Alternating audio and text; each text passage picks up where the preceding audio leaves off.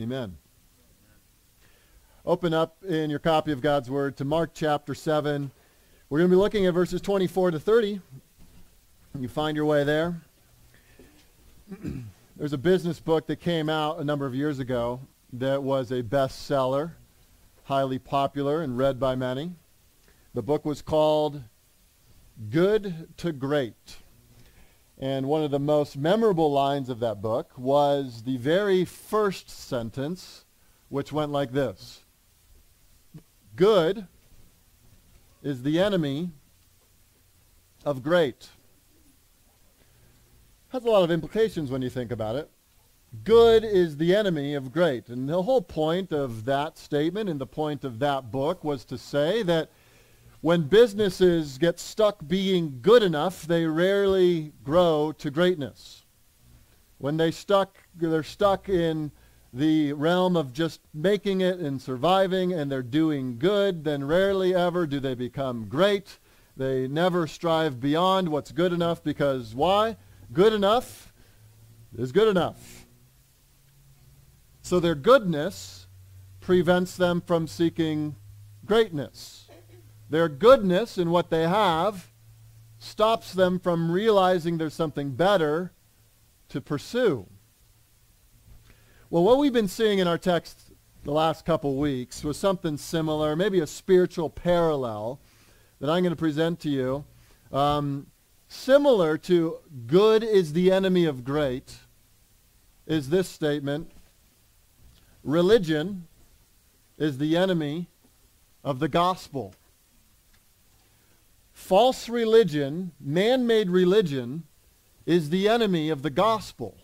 That is, religion, man's attempt to get to God, man's attempt to please him, man's attempt to become clean, man's attempt to undefile himself, is the enemy of coming to understand the gospel.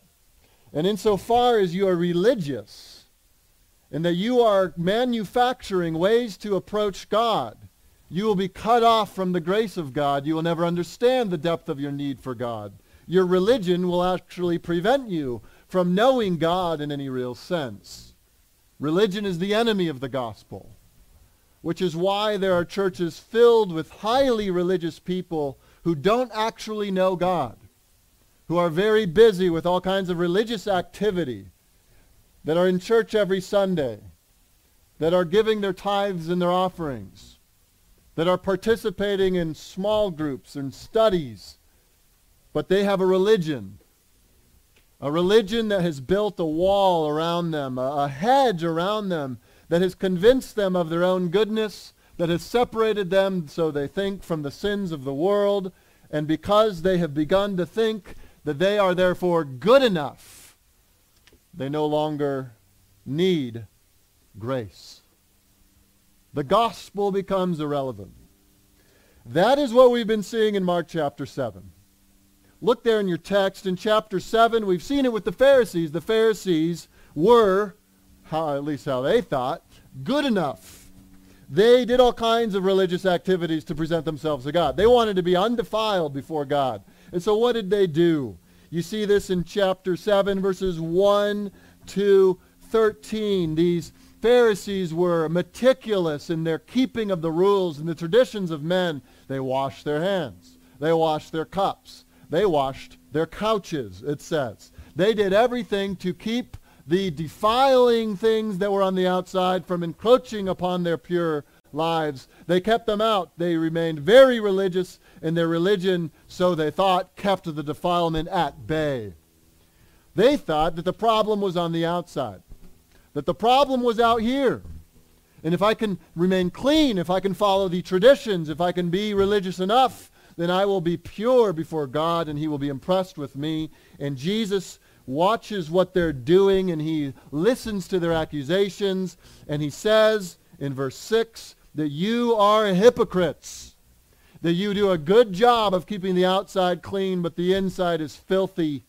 And verse 7, he says, quoting Isaiah, that you worship God in vain.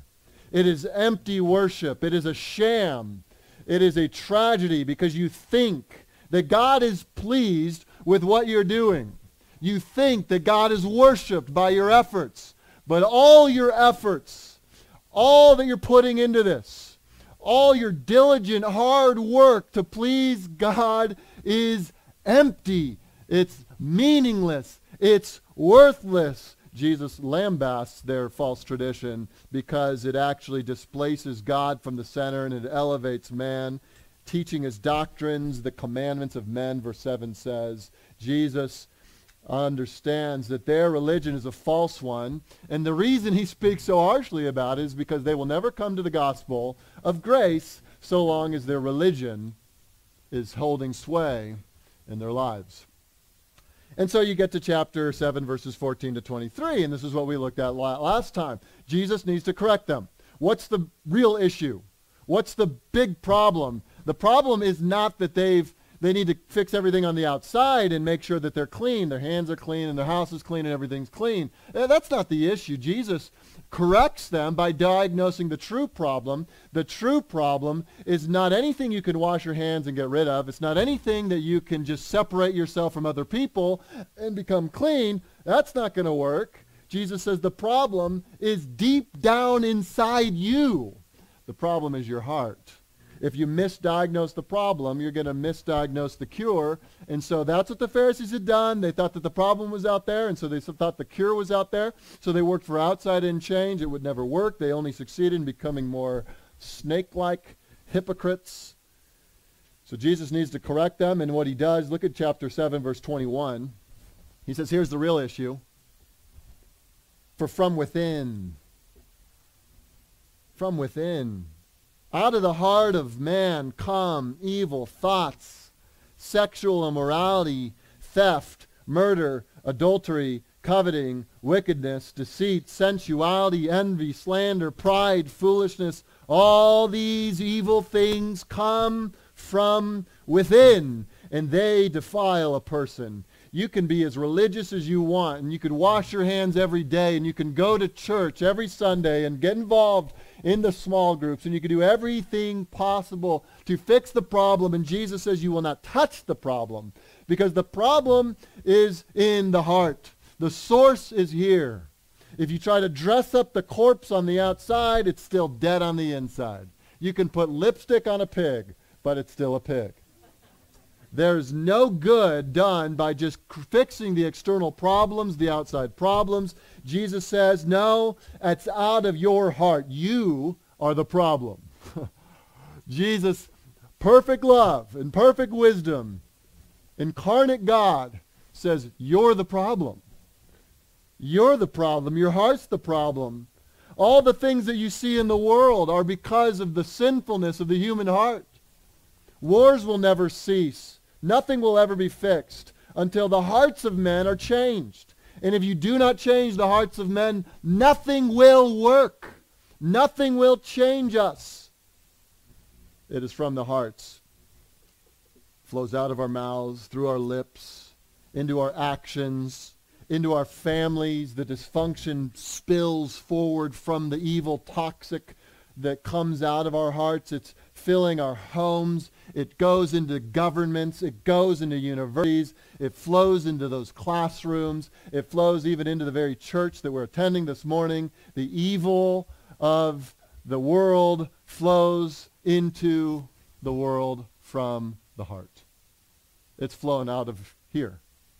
And therefore to point fingers as if we fix that or this and that issue and that law, then it will never actually address the real problem. We will misdiagnose it again. That's the context that we find ourselves in as we come to this next question. And we ended last week by asking this question, well, what in the world do we do? I mean, if I'm the problem, if my mind's the problem, my heart's the problem, the way I think, the way I feel, the things I want, the desires I have, the cravings that are there within my heart, if those things are the issue, then I can't reason my way back to God. I can't intuit my way to make myself clean. I can't figure this out. It's not something I just got to think hard enough and figure it out and work hard enough and cleanse myself from it. I can't do that. I can't fix my own heart. So what do? And we ended last week by saying that this is something that God and God alone can do. God and God alone can change your heart. God and God alone is the one who gives new hearts to those who come to him in repentant faith. God and God alone can do it. And you might work hard all your lives and succeed in only building an empire of dirt that will crumble on the last day. You need a new heart. We need new hearts to stand before God. We need God to cleanse our hearts. And so then the next question is this. Well, how do I approach God to get the cleansing I need? How do I approach God? I want to change.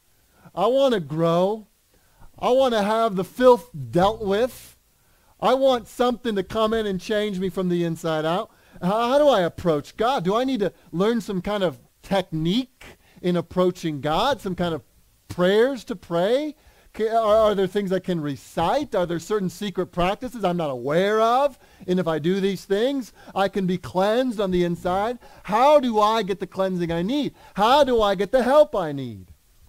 And the way you answer that question will determine a lot of your Christian life. And there are many wrong answers to that question. And how we approach God to get the help we need. How do you approach God to get the cleansing you need? And it's actually brilliantly put together in our scripture that's right after Jesus explains the failure of the Pharisees to address the issues. As Jesus explains the reality of the sinfulness of the human heart, he then, the narrator here, Mark, goes into a picture. He paints for us a picture of a woman who gets the help she needs, who is a picture of how to approach Christ, to get the cleansing she desires. The Pharisees are a picture of how not to try to get the cleansing you need. The focus on the outside and to adopt more religious things. That's how not to do it. And here we meet a woman who couldn't be more different than these Pharisees. And yet, Jesus responds to her with grace and mercy and healing and power. Let's read the text. Verse 24. And from there he arose and went away to the region of Tyre and Sidon. And he entered a house and did not want anyone to know, yet he could not be hidden. But immediately a woman whose little daughter had an unclean spirit heard of him and came and fell down at his feet. Now the woman was a Gentile, a Syrophoenician by birth. And she begged him to cast the demon out of her daughter. And he said to her, let the children be fed first, for it is not right to take the children's bread and throw it to the dogs. But she answered him, yes, Lord. Yet even the dogs under the table eat the children's crumbs. And he said to her, for this statement you may go your way, the demon has left your daughter. And she went home and found the child lying in bed and the demon gone. Let's get a little bit of the setting of what's going on here. You see there in verse 24 that Jesus arose then. He went away to this region called Tyre and Sidon. He's going up out of Israel. This is one of the few accounts where he's actually leaving the land of Israel and he's going into a Gentile area. The region of Tyre and Sidon would have been northwest. Tyre and Sidon were coastal cities. And the region up there was inhabited by pagans. These were people who were not Jews. They were not familiar with the customs of the Jews, the traditions of the Jews. In this area, actually Tyre specifically, is noted in the Old Testament for being a source of all kinds of idolatry. You want to know who was from Tyre in the Old Testament? You'll recognize this name. Jezebel was from Tyre. Jezebel, who is responsible in part for bringing the Baal worship into the nation of Israel and causing the nation of Israel to fall into idolatrous practices. Well, Tyre is the place where this is all kind of festering, and this pagan idolatry comes out of Tyre and Sidon in this region, a very unclean region. In the Old Testament prophets, if you read Isaiah and you read Ezekiel, you'll find from time to time prophecies of judgment being aimed at Tyre. This is a wicked city. It's a city that is deserving the judgment of God, an unclean city that no Jew would venture into. It was a place that the Jews of that day would have run far away from because it would have made them unclean. And here it says that Jesus, after having this discussion with the Pharisees who thought they were the epitome of cleanliness, now Jesus leaves them and goes to this unclean region of Tyre and Sidon, where there are pagans and Gentiles, non-Jews there, entering kind of the bastion of pagan idol worship. And it says there that he entered a house and did not want anyone to know, yet he could not be hidden. What you know by that is that Jesus is not going here for ministry. If Jesus were going here to do ministry, he wouldn't try to be hidden. That's not a really good strategy for missionary activity, that you go to a new place and try to hide in your room. But Jesus is going to this new land, but it says that he entered a house and he did not want anyone to know that he was there. Matthew makes it more clear that the apostles are with him. They've gone here together, and I would imagine that this is similar to the previous sections we looked at where Jesus is actually trying to get rest. He's getting away from the crowds who have been dogging him everywhere he goes. He actually ends up leaving Jerusalem, leaving Israel to go up north to get away. He gets into a house. He doesn't want to be seen. He's going to rest with his disciples. And of course, he gets interrupted. In verse 25, immediately a woman whose little daughter had an unclean spirit heard of him and came and fell down at his feet. This woman, we see in verse 26, she's a Gentile. That means the word actually sounds like the word for Hellenized. She's Greek-speaking. We know that she's from Syrophoenicia, which is from those coastal cities. She is a pagan. She's probably brought up in the idolatry of the towns that she was raised in. And yet we know from the Matthew account that she had heard something about Jesus.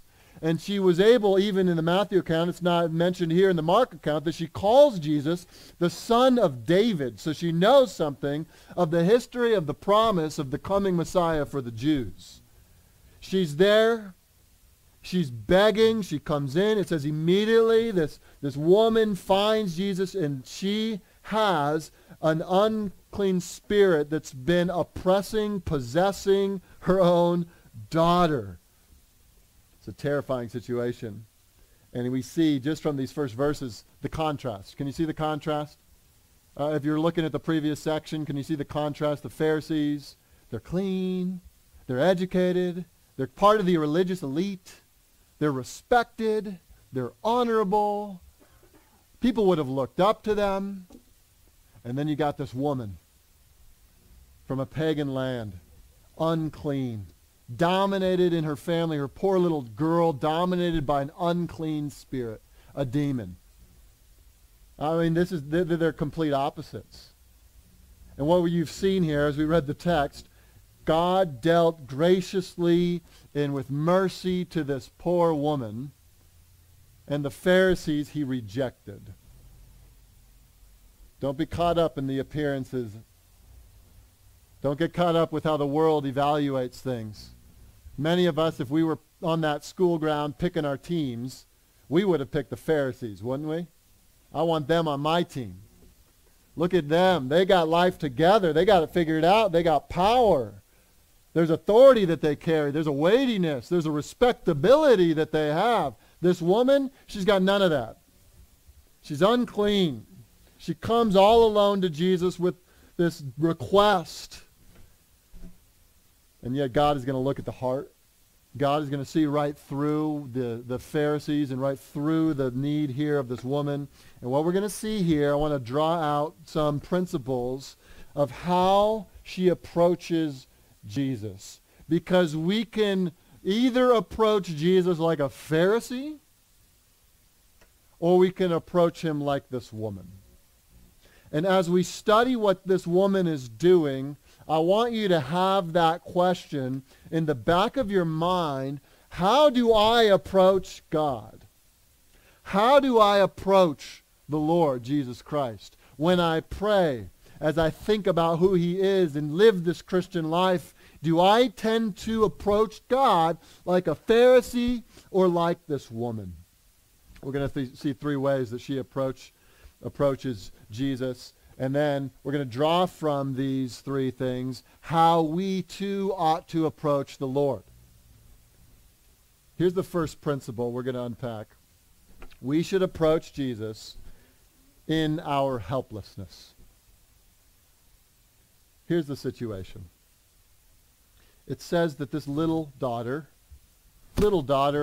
probably somewhere between 5 and 12 years old, a child, hasn't lived much, hasn't grown up, just a little child. It says that she had an unclean spirit, that is a demon that has been possessing her, oppressing her. This poor woman is running out of options, experiencing a kind of tragedy that would be hard for any of us to imagine. I want you to put yourself in her shoes for a moment. This little girl that she carried in her womb, this little girl that she gave birth to, this little girl born, that she nursed, that she nurtured, that she raised in her household. We don't know all the story of what happened, but suddenly at some point in this little girl's life, some things are not normal. Bizarre events start happening. This little girl is terrified. She doesn't quite know what's happening. The mother doesn't quite know what's happening. And suddenly it's becoming more clear. There's spiritual forces at play. There's something happening that's beyond even her ability to control, the mother's ability to control. She's realizing that this is a problem outside of my scope. Can you imagine this? Coming to realize that I can't do anything about this. I can't handle this situation. This is beyond me. This is a power greater than me. This is a problem that I don't have the wisdom to handle. She's utterly helpless. Matthew describes it like this, that the little girl was severely oppressed by a demon.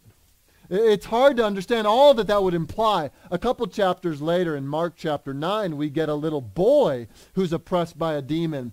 And the father of the boy describes the situation where the boy would go rigid, foam at the mouth, toss and turn, and sometimes even the demon that was taking over his little boy's body would try to throw him in the fire. I don't know what's happening with this girl, but perhaps similar things. That this is a problem great. The little girl's life is at stake, and the mother is utterly exhausted of any ability to do anything about it. She is at the end of herself. And so what is she doing? She is coming to Jesus in her helplessness. Friends, you will find as you live life in a fallen world that you will regularly find yourself in situations that are utterly outside of your ability to control, outside of your ability to manage. You will be utterly helpless before outside powers, outside events, tragedies, and situations that will come into your life, and you will not be able to handle it. That is life in a world after the fall in Genesis 3. That we are helpless. That we find ourselves without strength, without ability, without wisdom to deal with the problems that are thrown at us. And so we need to ask ourselves, well, what do we do in those moments? Is God the type of God who helps those who help themselves? Do we need to pull ourselves up by our own bootstraps? Do we need to recite some sort of special incantation? Do we need to figure out some technique to dealing with the problems of our lives? I think what we see here is the woman is coming to Jesus in her helplessness. She is letting her helplessness, letting the weight of the problem draw her to her knees and cry out to Jesus. Psalm 72, verse 12. For God delivers the needy when he calls, the poor, and him who has no helper. You catch that? God delivers. He is delighted to deliver those who have no other hope. Those who have come to the end of themselves. Those who are utterly helpless. When you find yourself in that situation, the pressure of the weight of that situation should drive you to the Savior. Come in your helplessness, in your weakness. Why? Because your weakness and your helplessness will draw you to experience the greatness of God. His love, His care, His mercy, His power, His grace. Are you letting the impossible situation you're in draw you away from God? Cause you to question His care? Or are you letting it, like this woman, draw you in to the only one who could truly help you? She felt helpless. We do too. And we truly are. The question is not, are you helpless? The question is, what are you doing in your helplessness? Who are you running to? What are you trusting in? Where are you going when you're helpless? You want to change. There's one person who could help you change. You want to be cleansed from your uncleanness. There's one person who could cleanse you. You want to fix that problem on the inside. There is a Savior. He's the only one who could rescue. So she comes in her helplessness to the Lord. Let's see what else she does. Let's just observe a little bit of what she's like. Look at verse 25. It says that the daughter had an unclean spirit, and the woman had heard of Jesus. This probably took place in Mark 3. We see that Jesus' popularity was such that surrounding cities were hearing about Jesus, even specifically mentions Tyre. She had heard of him and came and fell down at his feet. You see that? She fell down at his feet. She humbled herself. She recognized him, his lordship, his power, and she went down before him, recognizing who he was. Verse 26 describes who she was, but then look, it says, and she begged him. Matthew again makes it more clear that she was crying out repeatedly. She was not giving up. She was persistent, that she was coming again and again, even to the point where Mark leaves this out, but Matthew includes it, that the disciples got so annoyed by this woman, they go to Jesus and say, come on, Jesus, can we do something about this woman? Can we send her away? Why don't we just send her away? She's so persistent. She won't stop. And Jesus doesn't send her away. What does that say? That she is not giving up. Here's our second principle of how we approach God, how we approach Jesus for help and for healing. Here it is. And I struggled with how to put this, and this is where I landed. We come defying other options. We come understanding that there is help nowhere else. We come with a singular aim, with a singular focus, understanding that Jesus and Jesus alone can fix me. Jesus and Jesus alone is the one who could solve the problems I'm bringing. She's laying herself down like a puddle at his feet. She's begging him. She's not a woman, judging by the text here, that sees Jesus as one of many options. What would she have done if she saw Jesus as one of many options? She would have come. She would have asked for some time with Jesus, and Jesus, or with the apostles, and the apostles would have what? They would have sent her away. And she would have gone on to the next option if she saw Jesus as one of many options. But she didn't. She understood that there was one option, that there was only one option, only one way, only one hope, that she had a singular hope that created in her a kind of desperation to get to Jesus. She was begging, she was persistent, all-out desperation. Sometimes we use the phrase, putting all your eggs in one basket. That's what she's doing. What kind of desperation does she feel? Imagine you're skydiving and you pull the first ripcord and nothing happens. That's the kind of desperation. You start grabbing for that second emergency ripcord. You start looking for something that can save you. You know that there's no other option. It's the sensation of drowning. If you've been underwater to the point where you're starting to feel the pressure that you need to breathe, and you start flailing and kicking and doing all that you can just to get the breath, there are no other options. You get to the surface or you die. That's the feeling this woman has. She knows that if I don't get to Christ, if I don't get to the Savior, if I don't get to the Son of David, my daughter may never be cured. My daughter may always have this demon, and who knows what the demon might do. It might kill her. She doesn't say, I'm going to try a little more religion. I'm going to try to wash my hands better.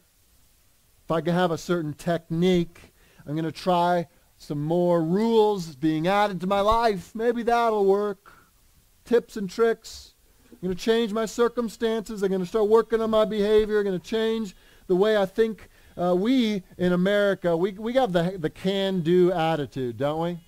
I mean, we are literally, if we are an American, you're literally the great grandchildren. We are the great grandchildren of the people who left, who went on the great adventure west to explore the new frontier. Like, those were our grandparents. It's literally in our DNA to feel self-reliant and to feel that we can do things on our own, isn't it?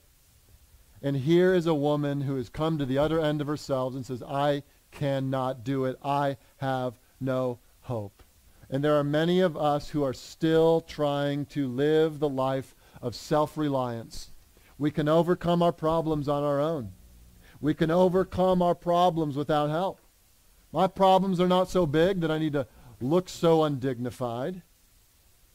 The Pharisees would never have acted this way. They wouldn't have begged. They didn't need Jesus that much. They were relatively good people. And I wonder if there's anyone here that's more like that. Too proud to beg. Too proud to become desperate. Too self-reliant to give up on other options. You still think maybe you got some tools in the toolbox that maybe you can use to overcome your problems. Yet this woman shows us that she has given up other options entirely. She is coming to Jesus with all her eggs in this basket. She's banking everything on Jesus. Have you done that yet? You see, we try to change ourselves. We try to fix the uncleannesses in our own hearts and in our families. We try to deal with those issues. And yet sometimes it's like Jesus is just one of the many options. I could try this, and I could try this, and I could try this. And if none of those things work, I'll try Jesus. But have you gotten to the point where you realize that the living God is your only hope? That you will not change unless Jesus changes you. That you will not be cleansed unless Jesus cleanses you. That the things that you want to see done, the spiritual realities you need to see taking place in your life and in the lives of your children and the lives of people around you, the grace that you want to see given, you can't manufacture that. You can't create that. You can't manipulate God. It is God and God alone. You are helpless, and therefore you come with no other options except to look to Christ. Banish that can-do attitude and become like a child and say, my hope is in you and you alone, Christ. We see another way that this woman comes. She's begging him in verse 26 to cast the demon out. And then we get this fascinating interchange in verse 27 that's wildly misunderstood. Verse 27, it says, Jesus said to her, let the children be fed first, for it is not right to take the children's bread and throw it to the dogs. What a response. Would you like that response? You come to Jesus in desperation and helplessness, and Jesus says, let the children be fed first. It's not right to take what's theirs and throw it to the dogs. The dogs? Me? Did Jesus sin? No. Get that in your mind. There's lines of thinking, even popular this week. I saw all kinds of stuff online of, for whatever reason, this was online this week, that people were making the claim that in Mark 7:24-30, the text we're studying this morning, that Jesus committed racism. That Jesus was guilty of a racial slur, calling this woman a dog. This is terrible. Terrible exegesis. Horrifying hermeneutics. This is wretched theology.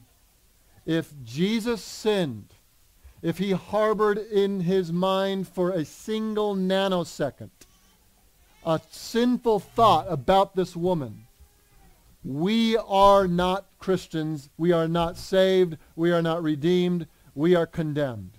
Because Jesus is a sinful Savior, and his sacrifice is blemished, and he cannot atone for the sins of man, and he cannot give his righteousness to us. If Jesus, for a split second, committed a sin, we are still in our sins and cannot be reconciled to God.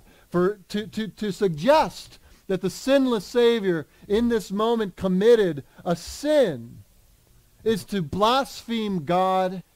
It is to trample on his sacrifice. It is to undo the atonement. It is a travesty we reject outright. He did not sin at all. Keep that in mind. Jesus is the perfect Lamb of God, unblemished and pure. What is going on then in this text? Let me explain this to you. Follow along with me. He says, verse 27, to this woman, let the children be fed first, for it's not right to take the children's bread and throw it to the dogs. What does he mean? Let's back up. Let's get a picture of this in the grand story of redemption. When God spoke to Abraham in Genesis chapter 12, he made him a promise. He said, I'm going to make you into a great nation. I'm going to bless you. But do you remember why God said he would bless Abraham and the nation? So that you would be a blessing to all nations. That God chose Abraham, and Abraham would then become Israel and his offspring. And God's choice of Israel was not just so that Yahweh would be the tribal God of one little nation, but that the true God over all the world, over all the nations, would use Israel to bless all nations. That the God is, there's one God, and so there's one hope, and there's one gospel. But God was going to use Israel to bless all the nations. Isaiah 49, verse 6. God says to Israel, I will make you a light to the nations, that my salvation may reach to the ends of the earth. So God's plan was to bless Israel, and in blessing Israel, they would overflow in blessings to the nations. You follow? So God's plan was to bless them first and nations second. That is the redemptive plan of God. That's why in Matthew chapter 10, when Jesus is sending out the apostles on their first kind of missionary preaching tour, he says to them, listen to this, he says, go nowhere among the Gentiles and enter no town of the Samaritans, but rather go to the lost sheep of the house of Israel. When Jesus came, he came to Israel. He came for God's covenant people, Israel. He was the son of David for Israel, to offer himself as their king. Why? So that if they received him, they would receive the blessings, and the blessings would spill out to all nations. Of course, Israel rejected him. As we've been reading in the Gospel of Mark, that the leaders of Israel, the Pharisees, were rejecting their own Messiah and king. This is what Paul picks up in Romans chapter 1, verse 16, when Paul says, the gospel is the power of God for salvation to everyone who believes, but listen to what he says, to the Jew first, and also to the Greek. He's not saying the Jews were more important. He's saying that God's intention was for the gospel to be believed by everyone, but first it would go to the Jews, and through the Jews to the world. And so Jesus is on a mission. He has come to his people Israel in fulfillment of the promises of the Old Testament to offer himself as their king. Israel is the children. Jesus is coming to bring the food of the gospel, the food of the truth to the children, and the Gentiles will eat of the gospel feast later on. That's the redemptive theme. And so when Jesus says, let the children be fed first, he's saying, let the Israelites, let the Jews receive the gospel first. This is why I've come. I have an obligation to the Jews in fulfillment of the Old Testament prophecy. I'm going to the people of the Old Covenant. I'm going to offer myself to them to be their king. The dogs will eat later, but Jews, the nations will eat later. The Israel will be receiving it first. Could you imagine if, as you were a kid and you're sitting around the dinner table and dad or mom comes in with this great big feast, this banquet, and you're sitting there and your mouth starts to water. You're thinking, oh, this is going to be good.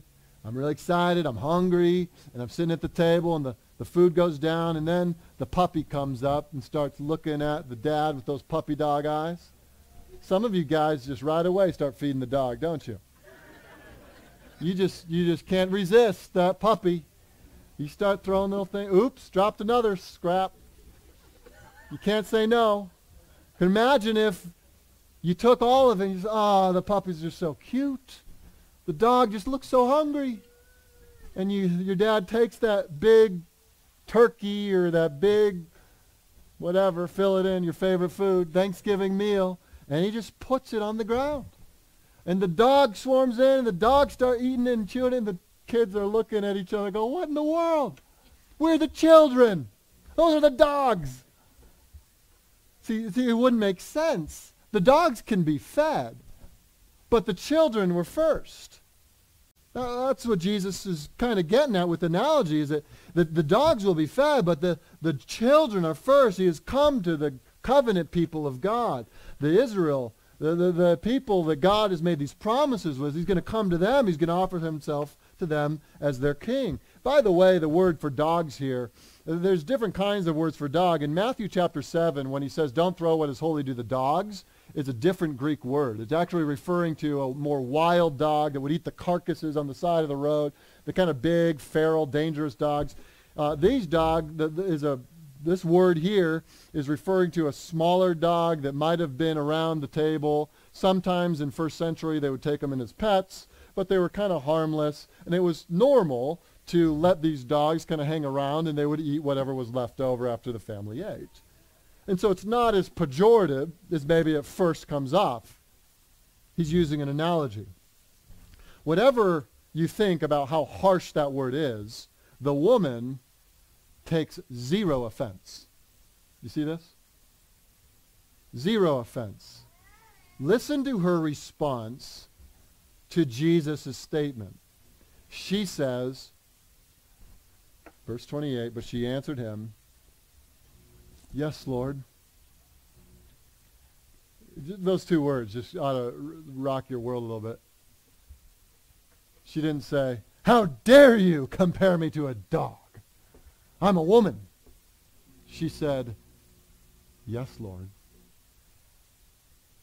Yes, Lord. She didn't disagree. She agreed.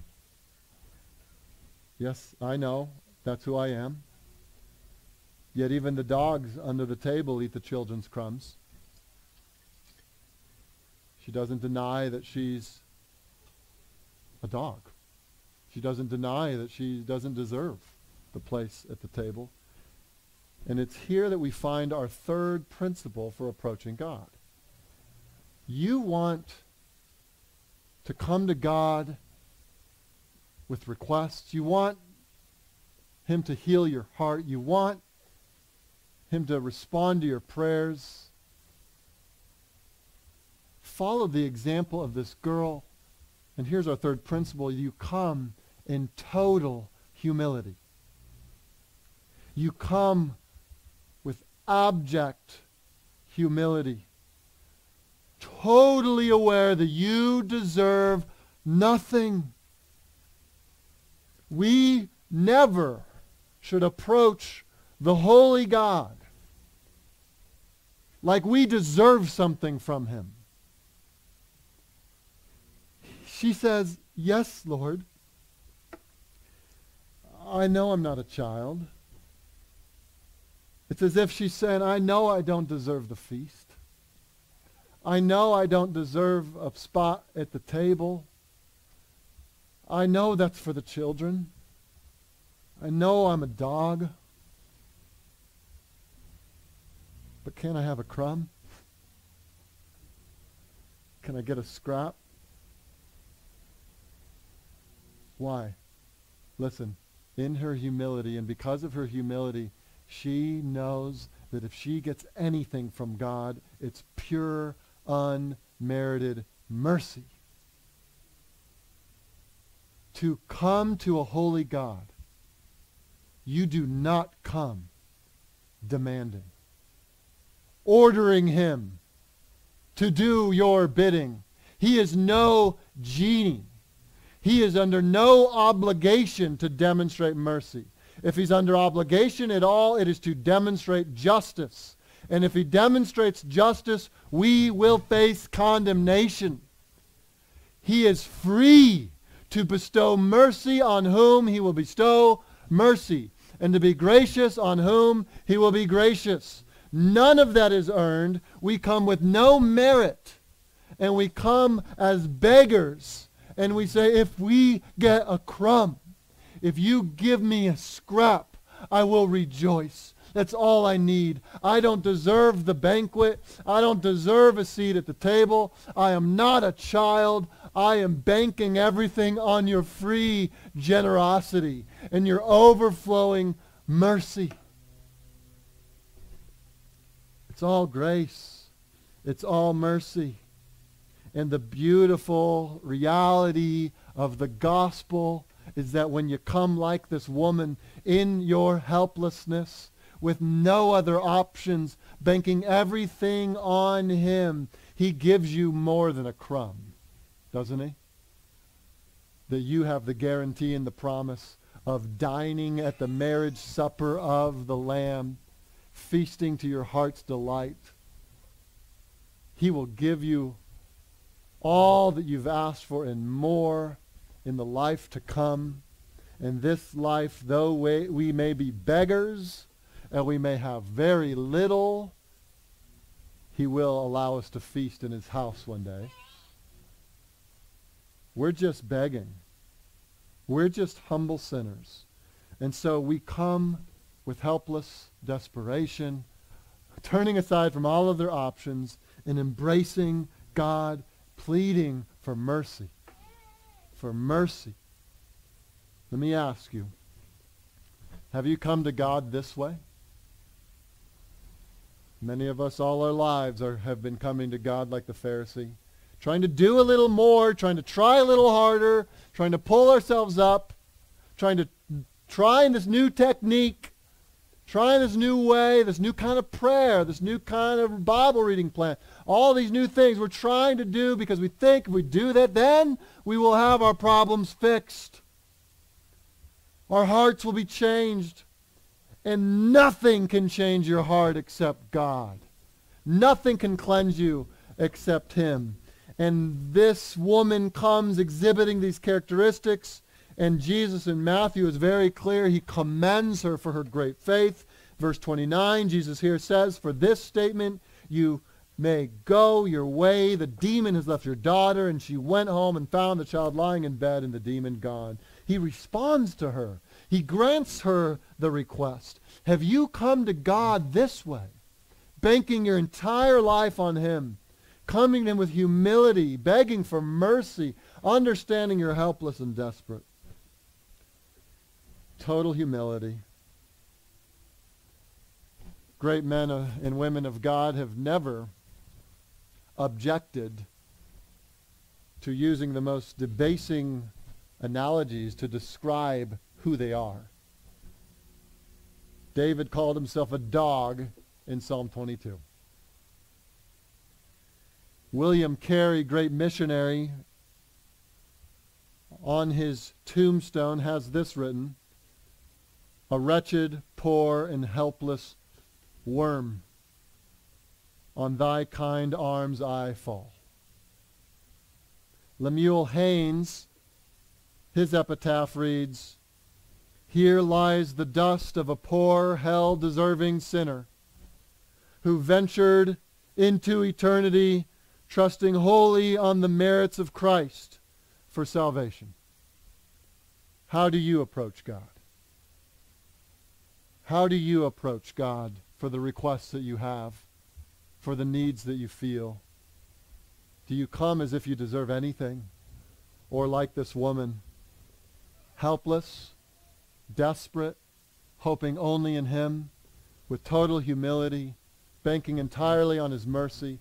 Friends, if you come this way to Jesus, he will not turn you away. He will not turn you away. So if you have never come to Christ, come in your humility and receive the grace and mercy he has for you through his death, burial, and resurrection.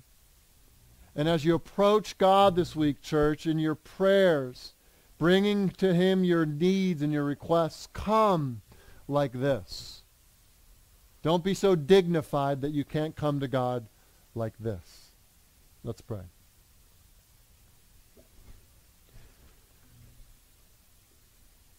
So, Father, we recognize that we are dogs, we are worms, we have no merit